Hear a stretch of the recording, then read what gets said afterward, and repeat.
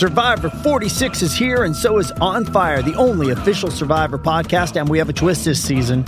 The winner of Survivor 45, Dee Valladares, will be joining us every week. We're going behind the scenes of the biggest moments, the how and the why things happen, and the strategy and analysis you can only get from someone like me, a Survivor winner. Listen to On Fire, the official Survivor podcast, wherever you get your podcasts.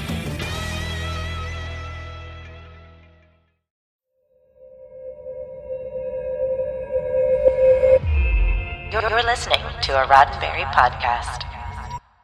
This episode of Mission Log is brought to you by Upstart.com. Find out how Upstart can lower your monthly payments today when you go to Upstart.com/missionlog. Mission Log, a Roddenberry Star Trek podcast, episode 398, Far Beyond the Stars.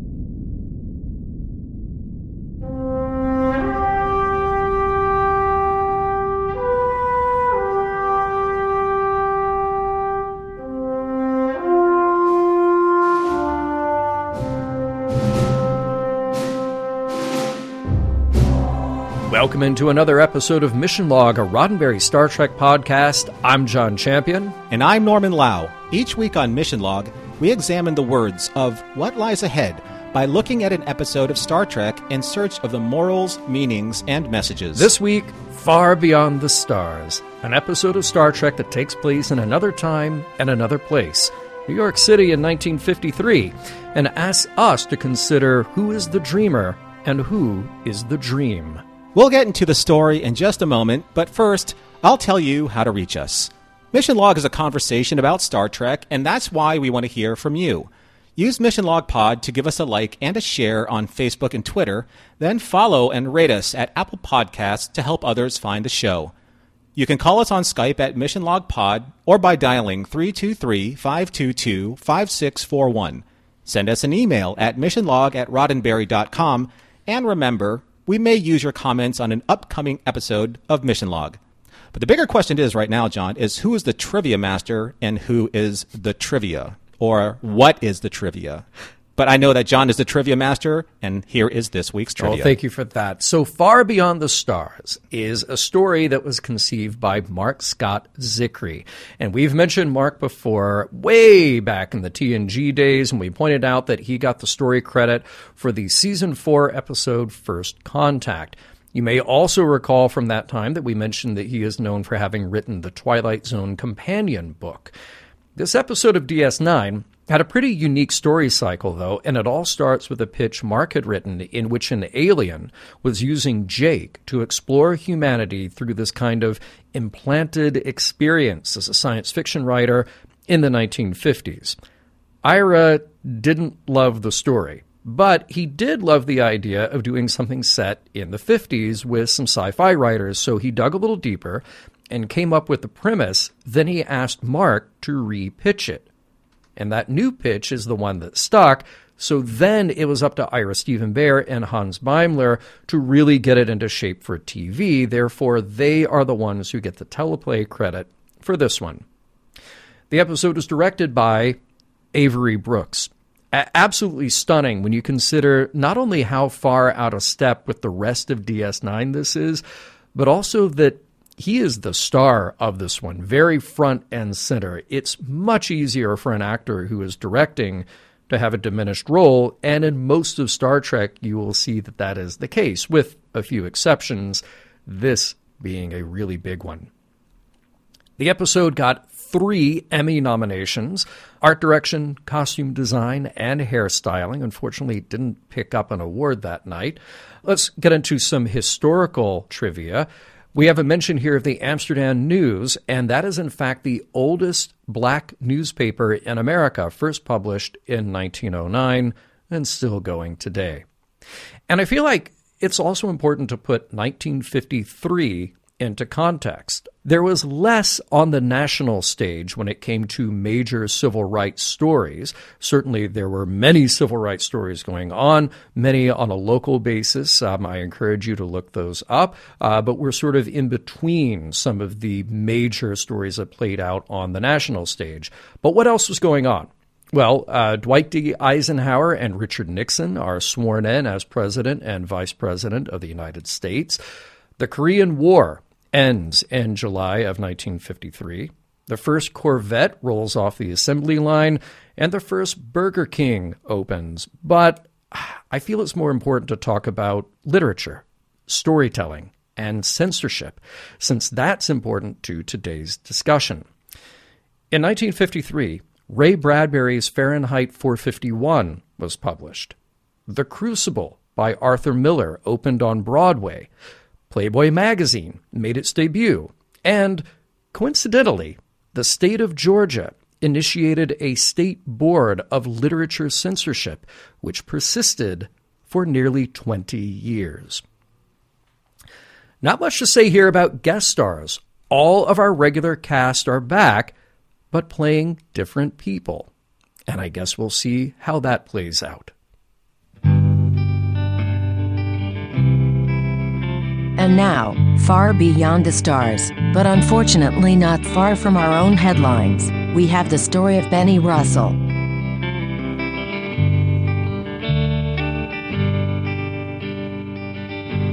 Prologue. Business as usual on DS9, which means there's still the persistent threat of annihilation from the Dominion, even though the threat has stayed just slightly farther away. The USS Cortez, along with Captain Sisko's old friend Captain Swafford, has been lost to the Jem'Hadar. There's a visitor on board DS9, though. With the recent cooling down of the threat, Joseph Sisko has taken the opportunity to visit his son and grandson. They're long overdue for a family dinner, but the weight of the war has hung over Ben Sisko heavily. He's not sure he can keep doing what he's doing, facing the losses. His thoughts are interrupted, though, when he sees an odd-looking figure, a bespectacled man in a 20th century suit passing through ops. He's there, and then he's gone. Moments later, Benjamin walks through a corridor on DS9 with Cassidy Yates as she reassures him that her next trip won't take her anywhere near Cardassian space. As they talk, a man in a baseball uniform strolls the hall and yells out to the captain, "Hey, Benny, you catch the game?" and then disappears through a doorway. Cassidy didn't see him at all, but Benjamin follows, and entering the same doorway, he finds himself on a busy New York street from centuries ago. Taken off guard, he's hit by a taxi and knocked unconscious, only to wake up in DS9's infirmary with the doctor and Cassidy and others worried that the synaptic potentials in Sisko's brain that he was experiencing before as a vision from the prophets have returned. And then, just like that, Benjamin Sisko is in 20th century New York again, this time holding a copy of Galaxy science fiction magazine and getting an earful from the short, animated newsstand boy who prefers his stories grounded in reality. Then a friend shows up, Albert, who looks like a familiar Irish engineering chief, to escort Benny to work. Act 1. At the office of Incredible Tales, a sci-fi pulp magazine, we meet the staff. A stuffy English writer named Julius, another writer and his wife, the headstrong Kay Eaton. There's also Herbert Rossoff, who has a distinctive voice but has smaller ears than you might expect. They're all under the watchful eye of editor Douglas Pabst, who keeps him in order. That was the man who Sisko first saw on DS9 and Ops, and he bears a passing resemblance to someone we know who has an unnaturally smooth face. They're all bickering about tea, about donuts, about pay rates, about the competition. Then it's time for their head artist, Roy Rittenhouse, to come in with some fresh artwork. Roy has a booming voice and a lot of presence, the kind of guy you could see commanding a Klingon fleet in another life. The writers clamor for the drawings that might serve as inspiration for their next stories. As those get doled out, most of them promising to be schlock, one catches the eye of Benny Russell, the writer who bears a striking resemblance to the captain of a certain former Cardassian space station. It's a very 1950s ring-type station with a rocket zooming by. It speaks to Benny. He'll come up with something. There's other news, too. The publisher of the magazine has decided to run photos of the writers with two implicit exceptions. Kay will sit out, since she writes as K.C. Hunter, assumed by their readership to be a man, and Benny. Well, the publisher, Mr. Stone, feels that the audience isn't ready to see a black face as a writer in their magazine. Herb pushes back, but Mr. Pabst is adamant that they stick with Mr. Stone's demands and the audience's expectations.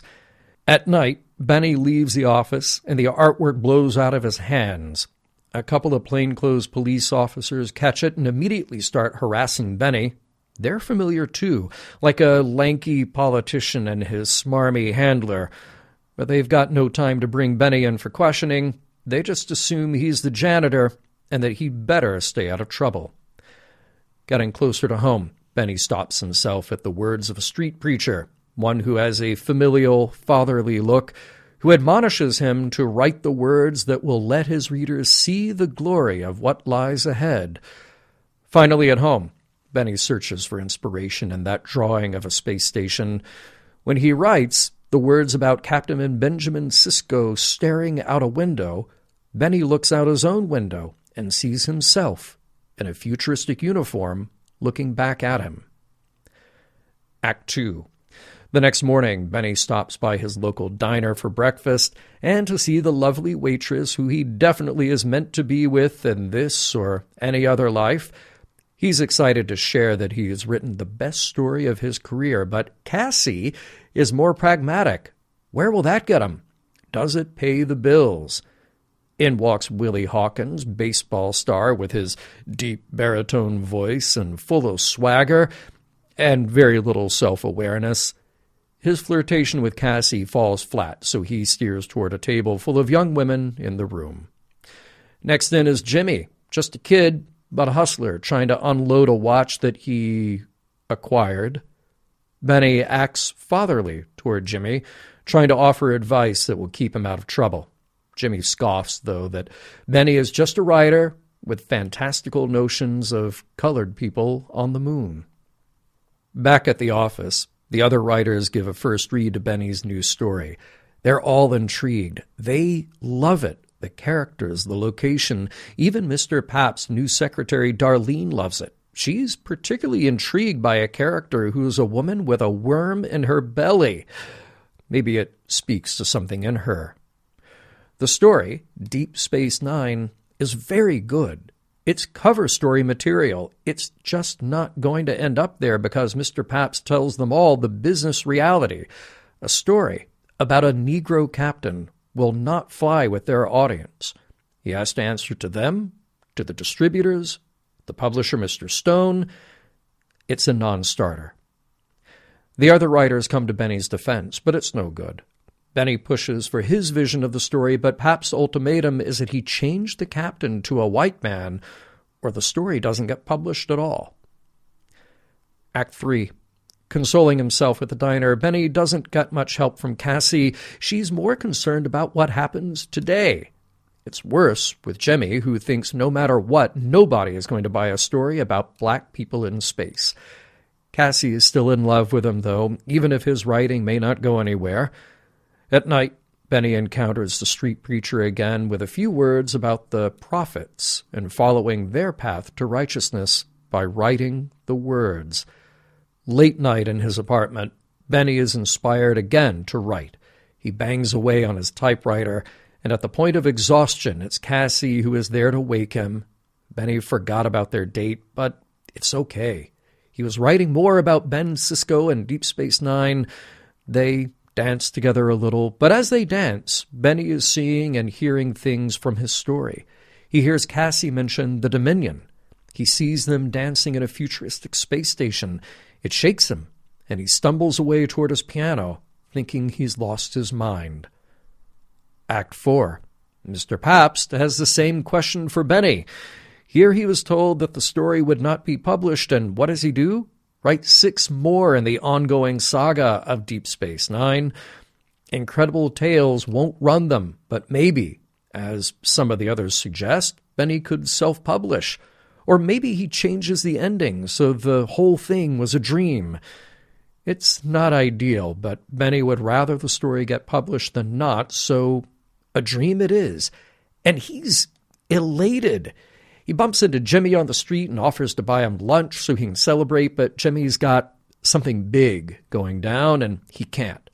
Benny just heads to the diner anyway, where Willie is hitting on Cassie, but the good news overshadows Willie's heroics on the baseball diamond.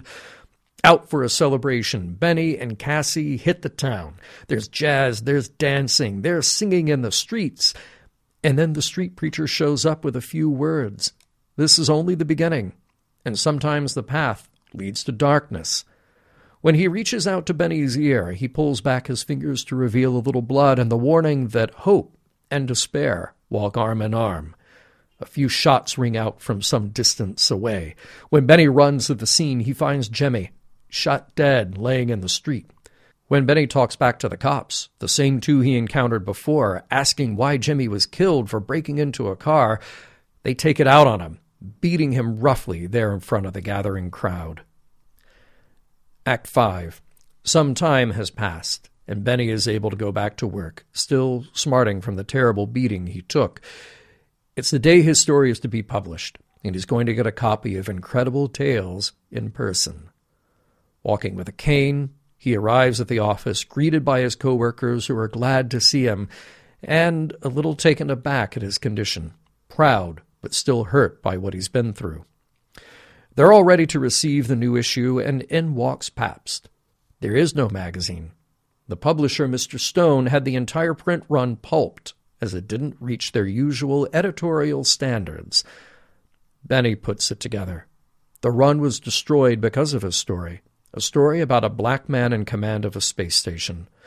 Furthermore, when Pabst reports that Stone has deemed Benny's services no longer necessary, it sends Benny over the edge. He quits, and as he quits, he tears into Pabst. He can kill a story, but he can't destroy an idea. The reality is that Benny created a story that exists and can't be destroyed no matter what. He breaks down, falling to the floor, and is later carried out on a stretcher to an ambulance. Benny wakes up in the ambulance, his clothes changed into a Starfleet uniform, watched over by the street preacher who tells him that he is the dreamer and the dream. Benjamin Sisko wakes up in the Deep Space Nine infirmary. He's only been out a few minutes, according to Dr. Bashir, even though it felt like a lot longer to Ben. Joseph Sisko is prepared to go back home to Earth, but he asks his son if he's okay now, and if he's decided to stay in his current job. He has. Now he's questioning things, though. He proposes to his father that maybe they're real, or maybe Benny Russell is real, and they're the products of his imagination. As Ben Sisko looks out a window of Deep Space Nine into the vastness of space, the reflection is not his, but Benny Russell. The end. Absolutely fabulous recap, John. And it does pose a lot of questions. And usually we get into a somewhat of a repartee back and forth, but right now, I think we're just going to jump straight into it. I think we have to. And thank you, by the way. I mean, this was an interesting one to write because the writing in the episode is so good that really, the work was there for me to just summarize. So I appreciate it. And I will say this, that from the recap, I did leave out some material. In particular, I left out some of the visual tricks in my recap. It was nice to see Benny seeing some of the DS9 characters come into and out of his existence, but we couldn't really just verbalize every visual moment there. I will say, though, I wanted to leave that in my note here because it's such a great conceit of the episode. I love the back and forth of him on DS9 seeing those characters, and then in New York seeing the DS9 characters.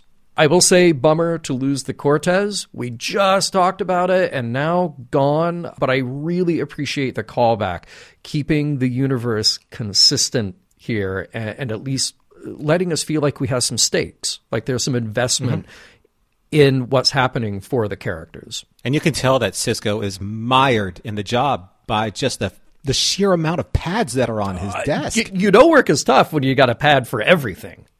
For everything. But I also do like how they harken back to famous discussion, I should say, or a famous scene in Star Trek. And when Sisko was confessing to Joseph that the weight of the world is on his shoulders, and he's being worn down by making the decisions of who lives and who dies. It sounds fairly familiar if you're a Star Trek fan from all the way back. This is what Christopher Pike was saying to Dr. Boyce in The Cage. I am so glad you mentioned that in your notes, because I thought the same thing, and it's absolutely perfect. Yeah, I don't know if they had that in mind, but it definitely works here. Speaking of Joseph, regardless of all the brilliant casting that we have in this episode and finding the character types where they belong, I love that we have Joseph on board DS9 early on. Even if the episode didn't go where it does, it's just good to have him back, because he's somebody who needs to be there, since we introduced his concerns about his family early on. You know, it's a little thing, but it's one of those places where DS9 gets it right, rather than, say, what we had like in TNG a lot of times, where you'd introduce somebody significant and then you'd barely see them again. So this is having that consistency, having that family bond there, seeing him on screen a few times before, just saying, like, I'm concerned about you, I'm concerned about Jake. And then when it's safe, I'm going to get to where you are to see you in person right away. I thought that was very effective. Oh, and I love the lineup. I mean, there's so many references in this episode, and we're not going to hit them all, but I love the lineup of luminary authors who get mentioned, like H.G. Wells and Ted Sturgeon, Ray Bradbury, Robert Heinlein. They just go on and on. Just to go back to Joseph, I think that it's significant to have him there, because I think if there's only one person in the universe that Sisko can just completely lean on in every possible way, it would be his father. Yes, 100%. But I want to go back to something that you said in the trivia, where this episode was up for 3 awards, and they were all pretty much production-based awards. The wardrobe in this episode is phenomenal. And for me, I love period eyewear, because I wear glasses. I'm wearing contacts, mostly now, but I wear glasses. And I have to say that Renee's look, everyone looked great, but Renee's look in particular looked so uncannily good. Yes. You could take a picture of him, age it a little bit, and then just totally pass it off as something that happened in the 50s. He was born to play that part. Mm-hmm. One thing that I love in the magazine office, I absolutely love the conceit of writing the story to fit the artwork, because it's shorthand for cheap, and it's what a lot of those pulp magazines did. I mean, it's sort of like making a movie to fit a poster, which is always a bad idea, but they did it here, and it plays brilliantly. Yeah. And I also like how when Rittenhouse brings out the illustrations, the first 2 illustrations were very kind of sexy, sexist, very trashy, pulpy. Yep. And then all of a sudden the station comes out. Yes. And nobody cares about it. Yeah. Except for Benny, because we just have that connection. And I do love the little DS/9 on the outer ring. Yeah. That's on the illustration. And if I'm not mistaken, it's U.S. Air Force on there. Yeah, because, of course, NASA didn't exist at the time. So it's perfect. Yeah. And by the way, speaking of that, I really want Eaglemoss to make the Far Beyond the Stars collection. Make that version of everything. The Roy Rittenhouse DS9 and Defiant, some of that pulp cover art, just do it all, because it looks great. Okay, so I'm just basically right now being that meme out there, like, shut up and take my money. I'm that meme. You're right that now. guy, yeah. I'm that guy right now, yeah. I love the little nods to things that are hidden in the production, like the window signage from the magazine, the Arthur Trill in large letters. Yes. I thought that was just so well placed. And speaking of well placed, Mark Alaimo and Jeffrey Combs as just these nasty, nefarious, flatfoot detectives. Come on, how much more perfect could that be? You could not invent a thing that is more perfect than that. It's so good. Yeah. It's so good. And speaking of perfectly fitting character to type, character to actor, or their Deep Space Nine alter egos, I love Pap saying, Herb's been upset ever since Joseph Stalin died. I love it. I mean, the bickering between Herb and Pabst, I mean, totally appropriate, of course, for Quark to call Odo a fascist, which he did last season. But it's funny here to imply that Herb, is the pinko. Because, of course, Quark is, the capitalist to the extreme. But it's so good. So great to see their banter. And I mean, it's there where it's a little bit more significant. It was earlier with the donuts and the negotiation for the fees and how many cents they were going to write for the story. Mm-hmm. I mean, that was just perfect. Yep. So perfect. I'm going to say perfect a lot in this episode. So spoiler alert. Oh, by the way, I loved when Michael Dorn comes in with his red suit and his big swagger and his persona. And I'm just saying that he pulls off the big red suit better than he did in You're Cordially Invited. Ooh, I'm just saying. Yeah, by far. Sorry, not sorry. By far. Mm-hmm. But how good is Serac really in this episode? Yeah. I mean, he flexed so hard at his acting ability and seeing a completely different gear for Serac. Yeah. Yeah. And I love that. It's brilliant. I don't know how much of it was his choice or Avery's choice or whatever, but taking that character to an extreme and playing totally opposite type was great. And I think that he's so good as Jake anyway that we already have a built-in level of sympathy for him. So, yeah, just wonderfully done. But I also kind of like how you mentioned before that it was pitched by originally as Jake being the focus of the story, as the writer. Yeah. Now, Sisko, as Benny, is the writer, giving advice as a writer and a father to Jimmy, who's Jake. Yeah. It seems like... Yeah, I see how it wouldn't have worked maybe at the original outset, but I see how it works now, and it's phenomenal. Yeah. Those two together. Serac and Avery are amazing together. Yeah. Speaking of phenomenal, Terry reading Darlene, reading Dax is amazing. She's wonderful. I'm so glad that we didn't get too much of her because it could have come across as just like, oh, we're dropping in the comic relief. But the amount of her that we get and just so perfectly placed, talking about the worm in the belly, it's great. Great.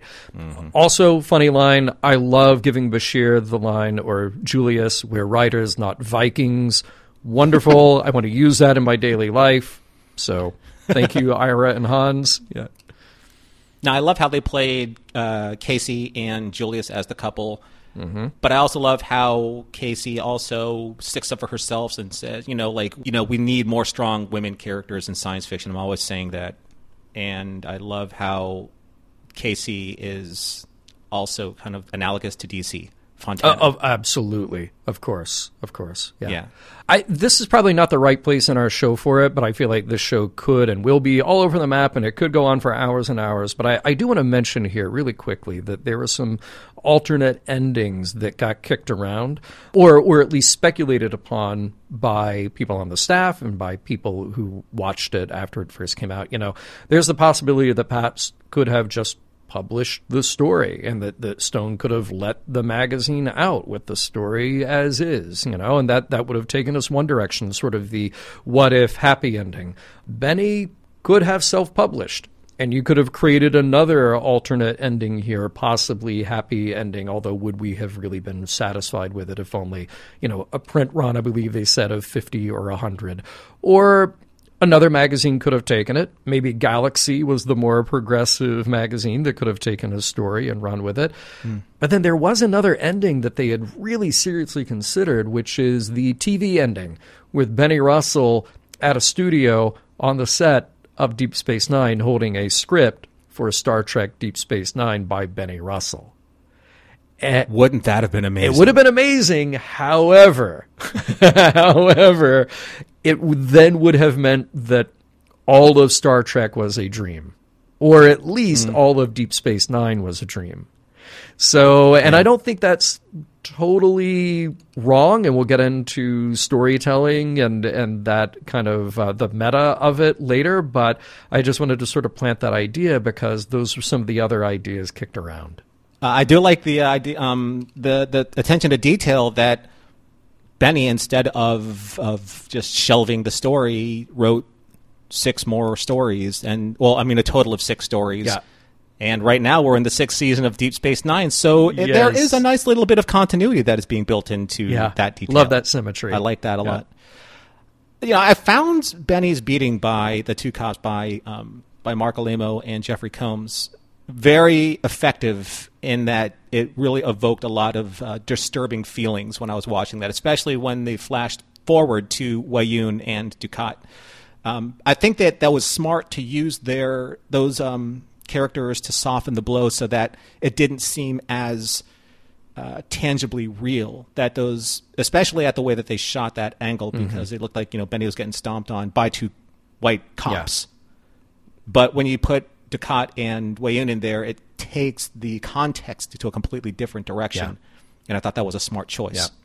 I can't expound my love for Renee's performance more in this episode than we have time to talk about this episode. So I will pretty much just leave it that I think his performance and the the apology that's behind his eyes that he can't allow to come to the forefront is something that an actor of his quality is able to show. That struggle of knowing what is morally right, but not being able to do anything about it, and then becoming the dog like Herb calls him. Yeah. Because he is just a servant to the powers that be.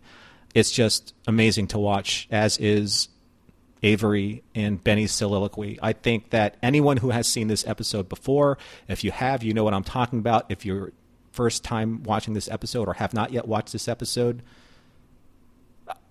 sit down and take a breath when you watch that. Yeah. I love how Benny was uniformed at the end. Like you said, he was in the hospital ambulance and he was being taken away. And when he woke up, it was very Wizard of Oz. You have not read my notes ahead, but yes, Wizard of Oz, that is in my notes. But played brilliantly. Sometimes when you do a Wizard of Oz take like that, it comes across as parody or just sort of too much shorthand. And here it just felt like it had heart. It felt like it had depth. And I love that they were able to give both you and I, and probably many, many viewers, that same sense. I was going to put together a pitch for a story about a plucky wisecracking computer, but I just don't think Mr. Pabst is ready for it.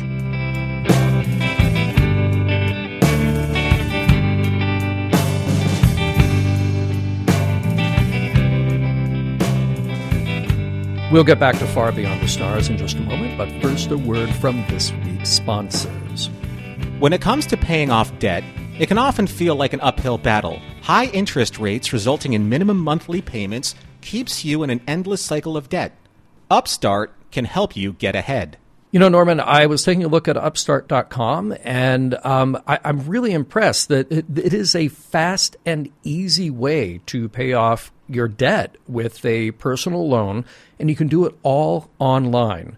So, a lot of people have debt problems, debt questions, and whatever it might be. It could be credit cards. It could be consolidating high interest debt, funding personal expenses. Over 500,000 people have used Upstart to get a simple, fixed monthly payment. Now, it's not like other lenders. Upstart looks at more than just your credit score. I know that whole process of adjusting your credit score can feel very impersonal and like a hill that you can't climb. Well, they look at everything else as well. It's credit score, income, employment history. That means that Upstart can actually offer smarter rates with trusted partners.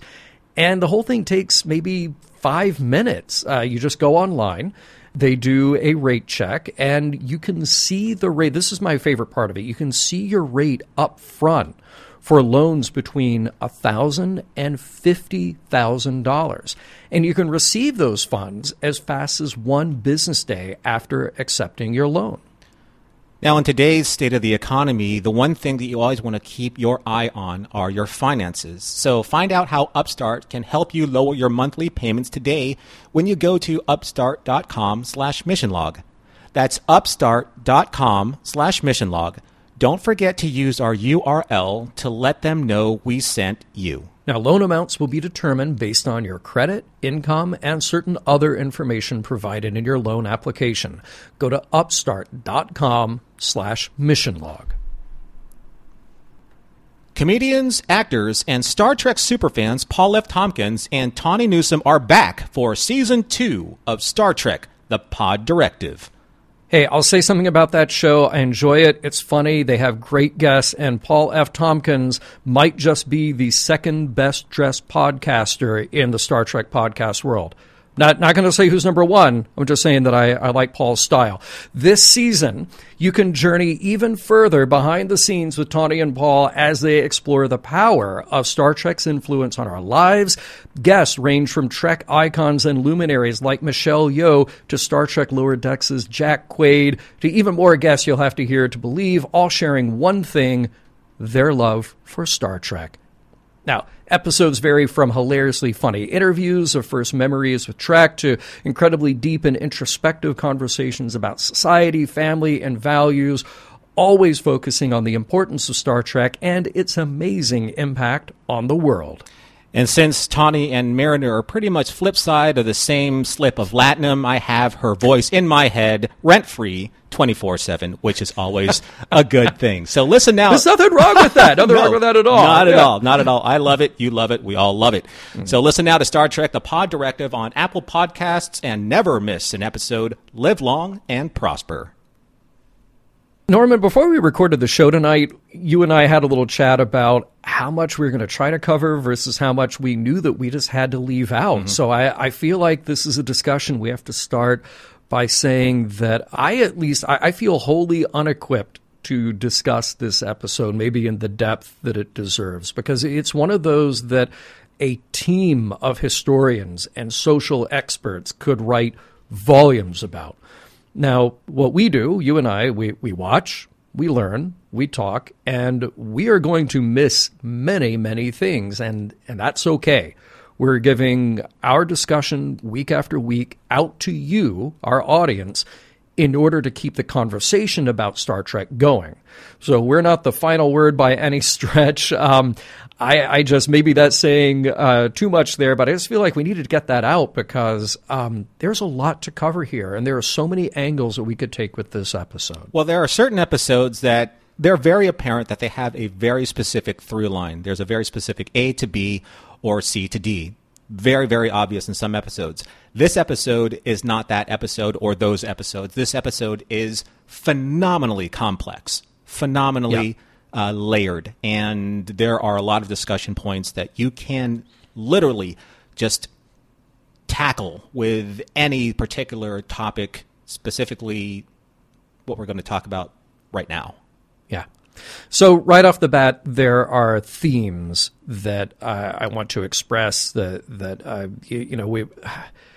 I feel like with you and I doing this, we're only just two voices, two fans examining an episode that anybody can bring their own perspective and their own set of experiences to.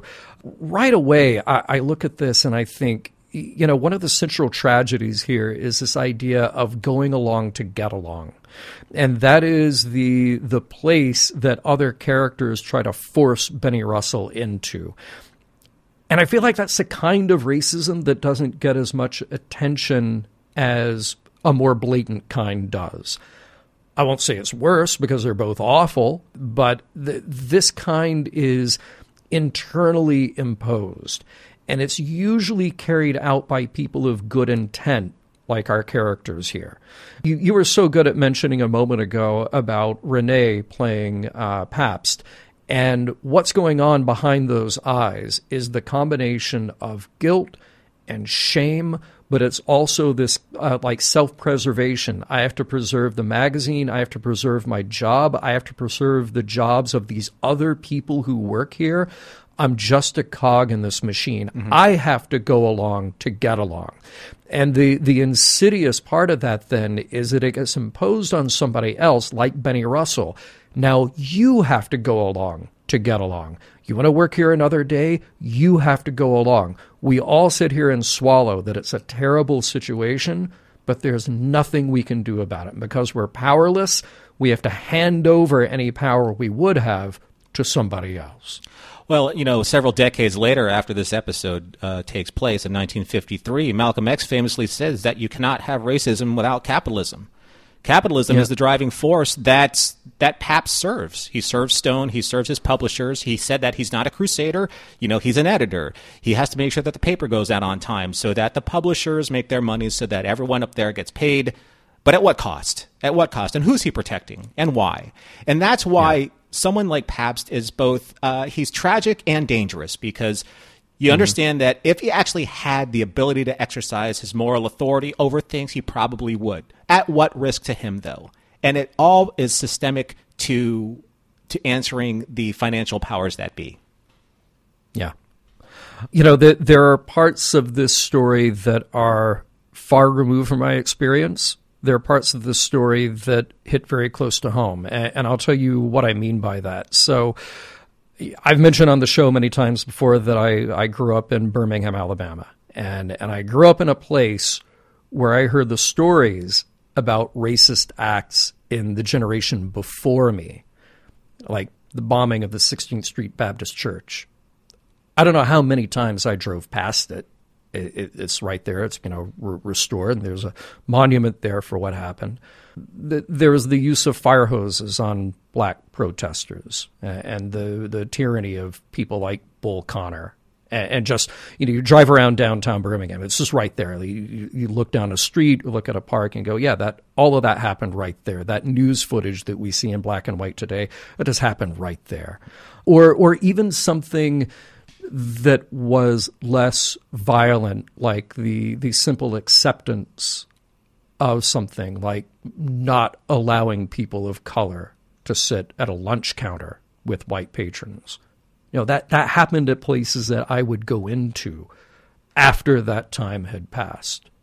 And when I was living there and as a student, we'd study it, we'd talk about it, and we kind of pat ourselves on the back for not being that bad anymore. But now, as of our recording of this show, I am farther removed from those days when I was a student than I was at the time from those historic events. And I still have to ask myself, in what ways are we better? Mm-hmm. Are we actually making progress here? Because all you need to do is read the news. All you need to do is, hear the outrage of protest and ask yourself what progress has actually been made. And it's a really unsettling thing to try to wrap your mind around. And to me, though, this is why we have to keep telling these stories. This is why an episode like this is still so powerful, and we'll talk about the many other powerful ways that it affects us. But specifically, it's this power of fiction to activate our brains with all three of those persuasions that we've talked about on Mission Log before, ethos, pathos, and logos, to actually get us to share in empathy for situations that we may not have lived. There's this great emotional component to the story that's being told, in addition to and concurrent with the essentially a history lesson that's going on here too. Mm-hmm. And I feel like in 1998, this aired in February 1998, Black History Month. It spoke to an audience then.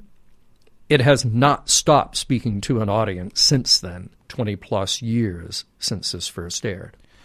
When I'm looking at this episode, you're really seeing kind of like these two titanic forces that are coming to a head in 1953. That's Benny Russell and what he represents and what Pabst represents.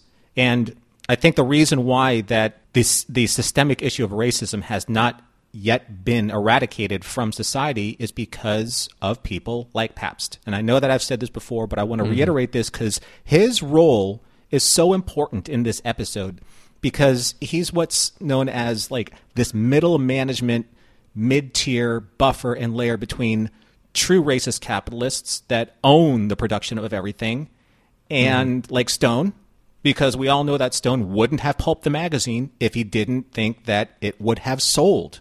But it wouldn't have sold, so he decided to not, one, burn his money, essentially, by not selling it, by making that point. So he didn't pulp it just because no one wants to just throw away money. He might have just lit up just a pile of money on fire. He would have done the exact same thing. But it's because of these middle-tier, middle management layers that allow the expectations of somebody like Benny to be maneuvered in such ways. And the same thing with KC, those characters.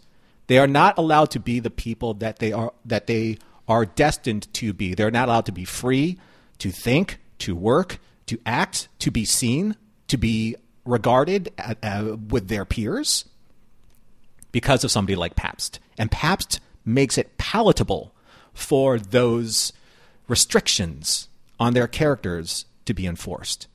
It's like he said here in this particular scene. Pabst says, I like it all right. It's good. It's very good. But, I can't print it. And Benny says, why not? And he goes, oh, come on, Benny. Your hero's a Negro captain, the head of a space station, for Christ's sake. And Benny says, what's wrong with that? And Pabst says, people won't accept it. It's not believable. And this is the kicker. This is so perfect. Herbert, Armin Shimmerman's Herbert. And Men from Mars are? That's perfect. Yeah. But this is really the crux of this entire episode. Look, Benny, I'm a magazine editor. I'm not a crusader. I'm not here to change the world. I'm here to put out a magazine. Now, that's my job. That means I have to answer to the publisher, the national distributors, the wholesalers, and none of them are going to want to put this story on the newsstand. For all we know, it could cause a race riot. That is the apologist in a nutshell, protecting one side of the equation and the other side of the equation. Isn't it the equivalent of just, well, I was doing my job. I was just taking orders. Exactly. I can't stick my neck out here for what's actually right, even though I'll give enough lip service to say that I know what's right. I can't make it uncomfortable for myself or for the other, hypothetical people here who might feel discomfort from a decision. But the gaslighting, though, at the very end, it's not personal, Benny. As far as our readers are concerned, Benny Russell is as white as they are. Let's just keep it that way. My God. Yeah. That gaslighting could not be more expertly executed at that point in time. Let's talk about this decision to make it a dream, as obviously the dream becomes a theme in the episode here. Herb says, making it a dream guts the story. And it's Julius who sort of like, well, but maybe that would work. And then there's a discussion. Well, but if it's six serialized versions of this, can you do that on the first one? But then you keep going with the others. Doesn't it take away? And then Benny actually decides to go along with it because at least he gets the story out there. I agree with Herb that it does gut the story. And at the same time, it's almost necessary. It's almost necessary that we have this framework of the dream around it, because I think to myself, isn't that the whole pretense of Star Trek in a way? That we can tell the stories that we want to tell because we're doing it in a science fiction context rather than real life. This isn't Gene Roddenberry with The Lieutenant, where he was doing a story about racism taking place then and now in the early 1960s. No. We can move it a few hundred years in the future. And in that way, we can get it in front of an audience. And that way, we can say whatever we want. That way, the show actually gets on the air. Mm-hmm. It stays on the air. People see it. But then I wonder, well, first of all, is it always the people who need to see it? Not necessarily, but sometimes they are. Sometimes those are the same people who need to see it, who will stick around for it. But I wonder your opinion. By making it a dream, or in this case, making it science fiction, does it help or does it hurt the message getting out there? Well, I think, one, making it a dream, it compromises the integrity of Benny's vision. That's not what Benny wrote. He said that, and Herb agreed with it. And his character is like the brutal, honest truth of the situation at hand. But Benny wants his story to be published because the other side of the equation is, if you get it published, even if the ending changes, you still get the majority of it out there in the public's space. Sure, that's a victory. but at what cost? Because once you make a concession, concessions will always then appear in the negotiation. And there are writers out there that have worked slavishly in the business for years and not really evolved from where they want to be because they are dead set on making sure that the integrity of their vision is intact. So when it comes to does science fiction serve it better, well, I mean, that's what Star Trek is, isn't it? Yeah, that's sort of what I'm saying. It's like, I think, maybe where we're splitting hairs here is that this is a concession that is forced on a writer, where we're actually changing the meta of your story, even though the message of the story might still be the same, as opposed to starting over wholesale as the way you've got a Gene Roddenberry reinventing the storytelling by saying, okay, if I can't tell my story over here, I'm going to tell my story in this new place and tell the stories I want to tell. It's not as much a compromise. It is a self-invented way to get the story out, change the context in order to get the story out. Yeah, so I think it's not the worst thing, but in this case, maybe the worst part of it is that it is a forced compromise, and then you are, it's sort of like asking that audience in 1953 to say, well, we wanted to stretch your imagination a little bit, but don't worry. It's not really a real thing that could happen. It's just a dream. Well, I think the concession, using that term in one sense, is just basically kind of this subtle and subliminal version of racism, because you're telling Benny that his story isn't good enough. So just make this change and then we'll publish it, but we all know what happens after that. The difference between what Gene was doing and making the change from one medium or one genre to another is that he could do that because Gene wasn't black. Yeah. I mean, I know that saying that might just, be, a bucket of cold water on some people, but that's the truth. Benny's a black man trying to write in a white man's world, and he couldn't do it unless he changes the integrity of his story. Gene didn't have to change the integrity. He just had to change the vehicle. So he was still able to get his story out there regardless. True. But let's go a little bit more, say, esoteric in a Twilight Zone kind of way with this whole aspect of the dreamer and the dream. Oh, let's do it. So where are we with Joseph Sisko being, I think, the representative of the prophets in this fever dream that I believe was initiated by the prophets in order to, say, get Sisko's, maybe his determination back on track? Because the very beginning of the episode, he was mired in pads and despair, and he's willing to give it all up. And then the prophets intervene. So we see this metaphysical representation of Joseph Sisko as this biblical prophet, in a sense, a Bible, thundering Bible prophet. And he's steering Benny, who's Sisko, and who's Benny again, to write what needs to be written about Deep Space Nine. What exactly needs to be written about Deep Space Nine, aside from Deep Space Nine itself, to be a realization that it must be saved, salvaged, continued? I don't exactly know where that was going.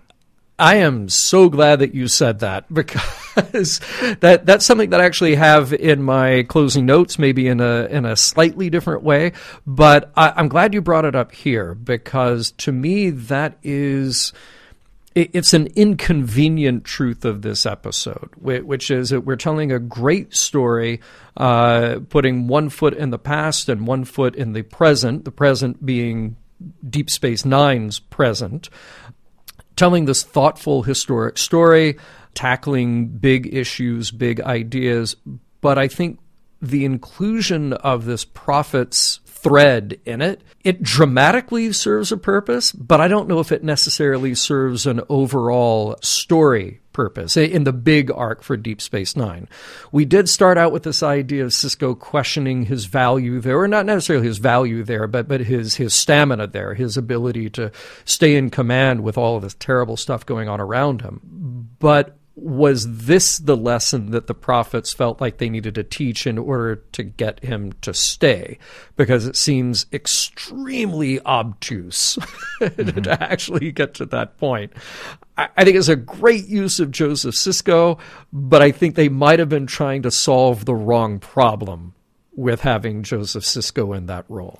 I'm just wondering if they were trying to tap into some type of historical DNA in Sisko, with the struggle of racism as a means to find some way to illustrate that. Look at the war that went on with your people in the past, and the struggle that they have gone through and they have persevered through to this time to get to Deep Space Nine, and it was through their perseverance that won the war against racism.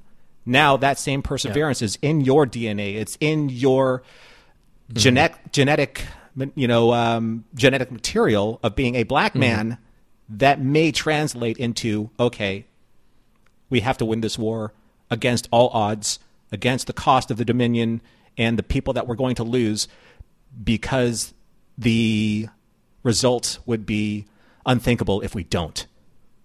Yeah. So it's time to regroup, refocus, and reattack the situation. I do want to bring up something here that I think is so powerful about Benny's breakdown, because it's not just the personal. I mean, clearly it's the personal struggle that he's been through, physically, emotionally, but there's also something really interesting here at the core. You can't destroy an idea. And I feel like that moment resonates because it's so full of truth to the point of being painful, that this being the last thing that you can hold on to. So over and over throughout history, there are those in charge who will do what they can to stamp out a radical idea that challenges the order of things. They burn books, they kill the instigators, they tarnish a movement, but the ideas remain. And for every regime that has ever censored an idea or curtailed a bit of speech, there are 1,000 more places where those ideas will flourish if they're worthy, and they'll take root. And I absolutely was moved by that scene, as we all are, as we all should be. Avery's performance is exceptional, but there is something that truly is heartfelt and should sit with everybody, no matter what their experience is, that no matter what, an idea can take root, can sit in your mind, and regardless, it can stay there. There's nobody that can take that away. You know, as dire as the situation is in this episode, with not getting the story published, with having, personal rights infringed, physically, his physical space is infringed, the idea still exists. And there's a real beauty to that amidst all the horror. Mm-hmm. There's, I'm not exactly sure where it came from, but there is an axiom that basically says that there's nothing more powerful than an idea. That's something that, like Benny says, that's ancient knowledge. Storytelling is at the core of human existence, from the very basic cave paintings to sitting around the campfire to, oral traditions. This is where some of the greatest ideas have come from. And they have withstood the test of time because great ideas have been able to inspire people greatly on both sides of the equation. Someone once believed that going into pubs at a certain point in time in the early 1930s and stirring up nationalism in Germany was a good idea. Well, it was a good idea for somebody. But that is the power of the idea, the inception point of something that you believe in so wholeheartedly that you're able to probably move mountains with your mind. And maybe that's what the prophets were trying to do to Sisko at this time, to plant that idea. Mm-hmm. Something that he knows that cannot be destroyed, cannot be removed by despair, by fear, by, cowardice, by shame. The idea that Deep Space Nine and the Federation must win the war, is an idea that cannot be broken. But that is, again, we don't have nearly enough time in this episode to talk about that. One thing I wanted to kind of like pivot to a little bit is I love, I never really say this, and maybe I should a little bit more, either in my public space or online, but I'm a person of color. I'm an Asian man, and I love the fact that I can watch an episode of science fiction, in this case Star Trek, from 1998, and watch them tackle racism and sexism and bigotry head on, not with the amalgamation of using science fiction and aliens in that storytelling, but straight on. I thought it was brilliant in this episode, how in your face they got. I even do believe that Jimmy used the word nigger in this episode. On TV in 1998. That's bold. Yeah. That is bold, bold, bold. Storytelling, that choice to do that, to actually probably defend that line against producers or against the studio.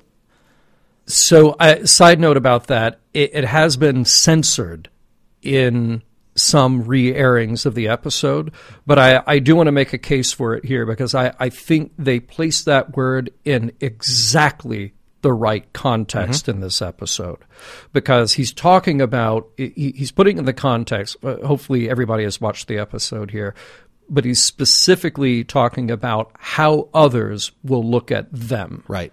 So he's putting the correct contextual phrasing around that word, as opposed to the other times in the episode where we're simply using the less offensive Negro to say, like, okay, we're just using this as a descriptive for what this captain is like or what this person is like. Yeah. So I think they picked and they chose their words for the script here very carefully.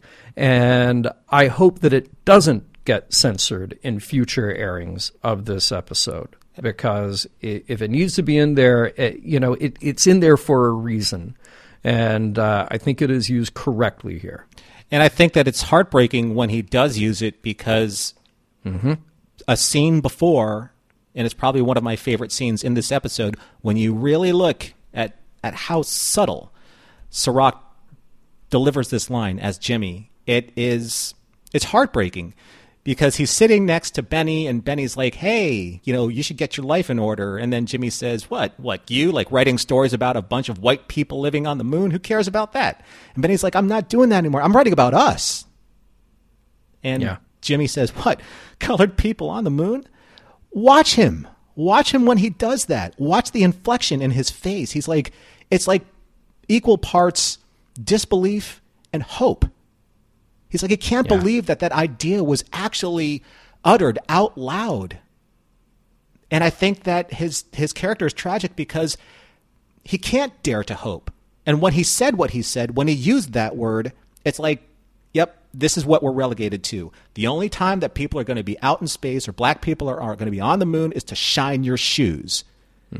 That is what his society has reduced him to believe. And Benny is struggling against all of that. That's just, it's beautiful to watch.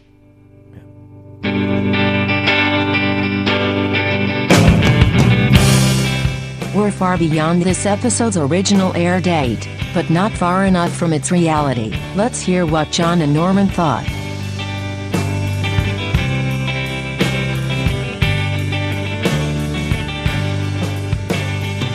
Well, we have made it this far, through Far Beyond the Stars, John, and it is time to take a look at the end of the episode. Does this episode hold up, and the morals and meanings and messages therein?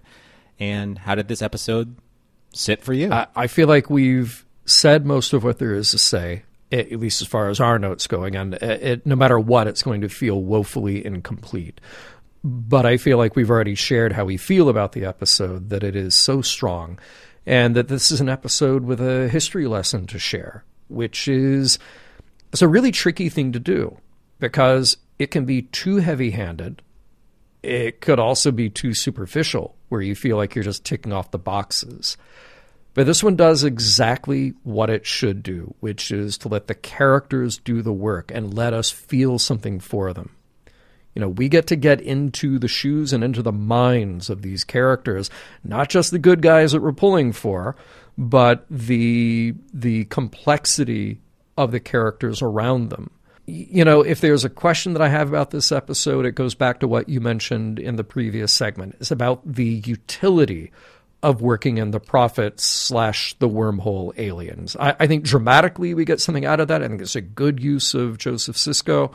I get that the Prophets are this sort of stand-in reason for any mysterious or spiritual phenomenon in DS9. But they seem to have pulled this one with some sort of purpose, especially because you have Joe Sisko there serving literally as their mouthpiece. I might come back to more of those thoughts in a moment, but that's just the only part that I feel like, okay, there is some depth there, but do we really have to spend any time on it? Because everything else is so powerful already. They'd really just serve as a vehicle to get us there. And, you know, I'll compare this to a lighthearted episode, because I said it when we covered Who Mourns for Morn, that I really appreciate a story that can say what it wants to say from a different angle, relying on different characters. And back to back, we have it again.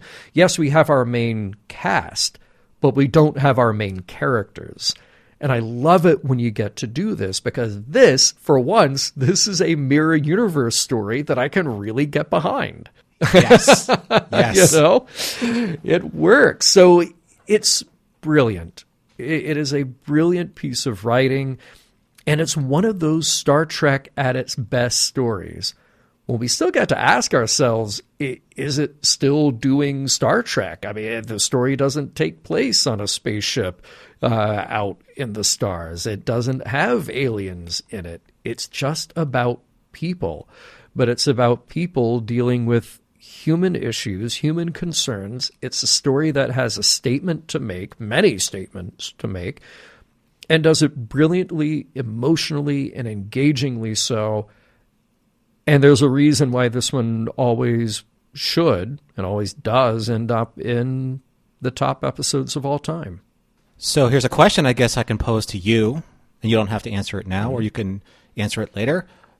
I want to pose this to the audience. Would this be considered the city on the edge of forever of Deep Space Nine? I'm so glad you said it, because that's the same question I had in my mind. Yeah. Well, for me, if this episode doesn't stand the test of time, then I'd like for somebody to tell me exactly which Deep Space Nine episode to put in its place of the episodes that I've seen, and of those episodes that I consider the top 1% of all Deep Space Nine episodes, because I don't know what would fill its shoes if I don't consider this an episode that withstands the test of time, not just for Deep Space Nine, but I think for all time in terms of science fiction. I'll be completely honest. Believe me when I say, not only is this one of the best Star Trek episodes I have ever seen, it's one of the best science fiction shows I've ever seen. And right now, considering that I've only seen right up until this point, midway into season 6 of Deep Space Nine, I'm actually going to say it's the best episode of Deep Space Nine I've ever seen. Mm-hmm. And we've said this before, it doesn't use starships, starship battles, explosions, phasers, fights, batliths, any of the elements that usually accompany what many would consider necessary in the makings of an epic, top-tier, and unforgettable episode. I get all those, and I think they're fine where they are, but this episode in particular is about Star Trek at its roost, and I will get back to that point just in a minute. All right, well, let's talk about those roots, because, you know, if you and I are going to do is our morals, meanings, messages, again, people can chime in, because there are many to be found here, many ways to peel this onion. I'll start out with a couple of thoughts and say, you know, what is it exactly that Sisko learns here? If the original intent was to have Jake learn something in that first story pitch, do we benefit, or does Benjamin benefit from his experience? Or is it just an exercise in what if, as far as the characters internally are concerned? Yes, Benjamin starts out the episode with that feeling of unease with where he is and the tragedy around him, with the Dominion War wearing on him. And then, as we just discussed in the last segment, there is this sort of obtuse message or obtuse experience presented by the Prophets. do we actually need those things to be tied together? I don't know that we necessarily do. Where we end up is Sisko questioning his own reality. Yes, I get it. He's decided to stay on DS9, but is that what the prophets were really doing by this whole experiment? Or do I just say, you know what? Doesn't matter. Let's just look at the rest of what we get out of this episode. So we've talked about the racism aspects. That is clearly front and center. But I want to take my wrap up to a different place, because what interests me here is the meta of it all. We're watching a TV show fantasy where we get emotionally involved and affected by the characters in the story. Benjamin Sisko is watching a story that affects him and teaches him and gives him an emotional perspective on a life that he didn't necessarily live. It's about the story, and the story is real. The story is real for Benny. It's real for Benjamin Sisko. It's real for all intents and purposes of this discussion. This is how we relate to each other when we can't live someone else's experience. We tell stories about our lives, about our values, and about our hopes. You know, there's a movie that came out a few years ago that isn't necessarily the greatest movie, but there's a moment in it that really stood out for me. That movie is Saving Mr. Banks. It had Tom Hanks as Walt Disney, and it's the story of developing Mary Poppins for the screen. And there's this moment where Walt is imploring P.L. Travers to let him make this movie. And she thinks that he doesn't get the emotional heart of it, which is really about her father. And he says, and I'm just taking the tail end of this fantastic monologue, that's what we storytellers do. We restore order with imagination. We instill hope again and again and again. And that's what great storytelling is all about. Whatever the medium, whatever the setting, whoever those characters are, that's why we tell stories. That's why Gene Roddenberry wanted to tell stories that just happened to take place out in space, that just happened to be about these characters encountering aliens, because every encounter is about the encounter of the human condition. I like to think about this episode as Star Trek then pointing to itself. We need stories to serve as a guidepost sometimes. So in the past, Benny is writing something that is real because it can be real. And all we have to do is decide that we can work collectively to bring about that better world. That's all that this speculative fiction is about. Just to present the idea to say, we actually can get there. We actually can make it better if the people around us have the courage to let it happen. Those one or two advocates, you know, Benny needed an advocate in Pabst. Pabst needed an advocate. He needed the courage from Stone. And those weren't going to happen. Tragically. But somewhere else along the line, in another city, a few years later, somewhere else, something's going to happen where that story gets told to inspire the right people to then tell the next story. And that's how you change the world. And I'm going to celebrate a little cliche of this story, too, of this particular episode. It's the writers. It's the writers, the forward thinkers, the intellectuals who are on the right side of history here. They're the ones who can see beyond what is. And what it brought to my mind was the words of Robert Kennedy, who is then quoted by his brother Edward Kennedy at his funeral, when he said, "Some men see things as they are and say, why? I dream things that never were and say, why not?" And I love those lines, and they stick with me every single time that I hear them. And to me, that's the driving philosophy behind Benny Russell here. but it's also the driving philosophy behind anybody who's written for Star Trek, for anybody who's tried to make a statement or say something to the world with a piece of storytelling that affects people. What we have here is the most spiritually connected Deep Space Nine episode that can trace its roots to Gene Roddenberry's original vision of Star Trek, as he used the medium of television and the genre of science fiction as the vehicles to tell his unique perspective of the social issues of his time: racism, sexism, capitalism, abstractions of nationalism, and patriotism camouflaged in the trappings of science fiction. When Star Trek fans of today criticize the modern series of the genre for being too focused on social issues and cultural injustices of today, and even going so far as to saying that Star Trek was never about tackling socio-political narratives as they affect the modern day, then I strongly encourage them to reconsider watching this episode. Because if ever a Star Trek episode captured the social issues of today, it's this one.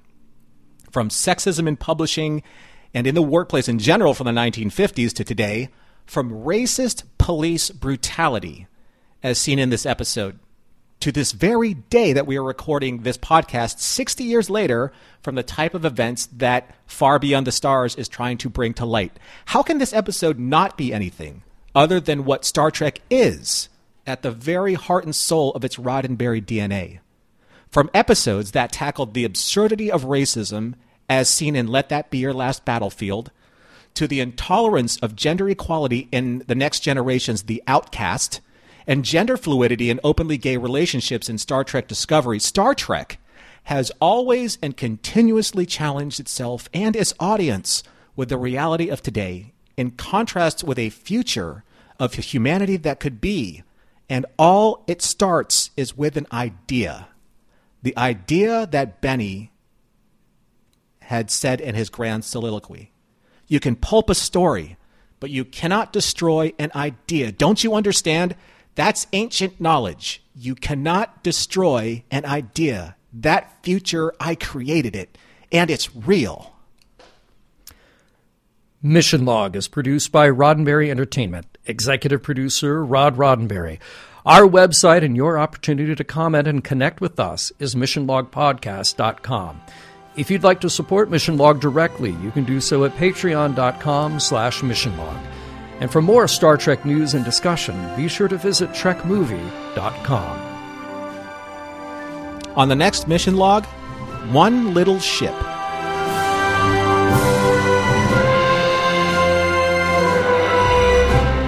Some of the music for Mission Log provided by Warp 11, online at warp11.com. Special thanks to consulting producers Adam Brusky, Homer Frizzell, and Mike Schabel. Comedy episode, heavy episode, comedy episode, heavy episode. Anyone else getting whiplash?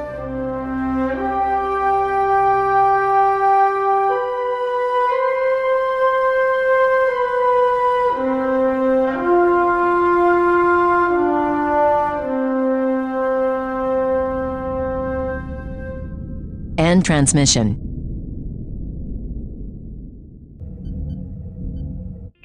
This is a Roddenberry podcast. For more great podcasts, visit podcast.roddenberry.com.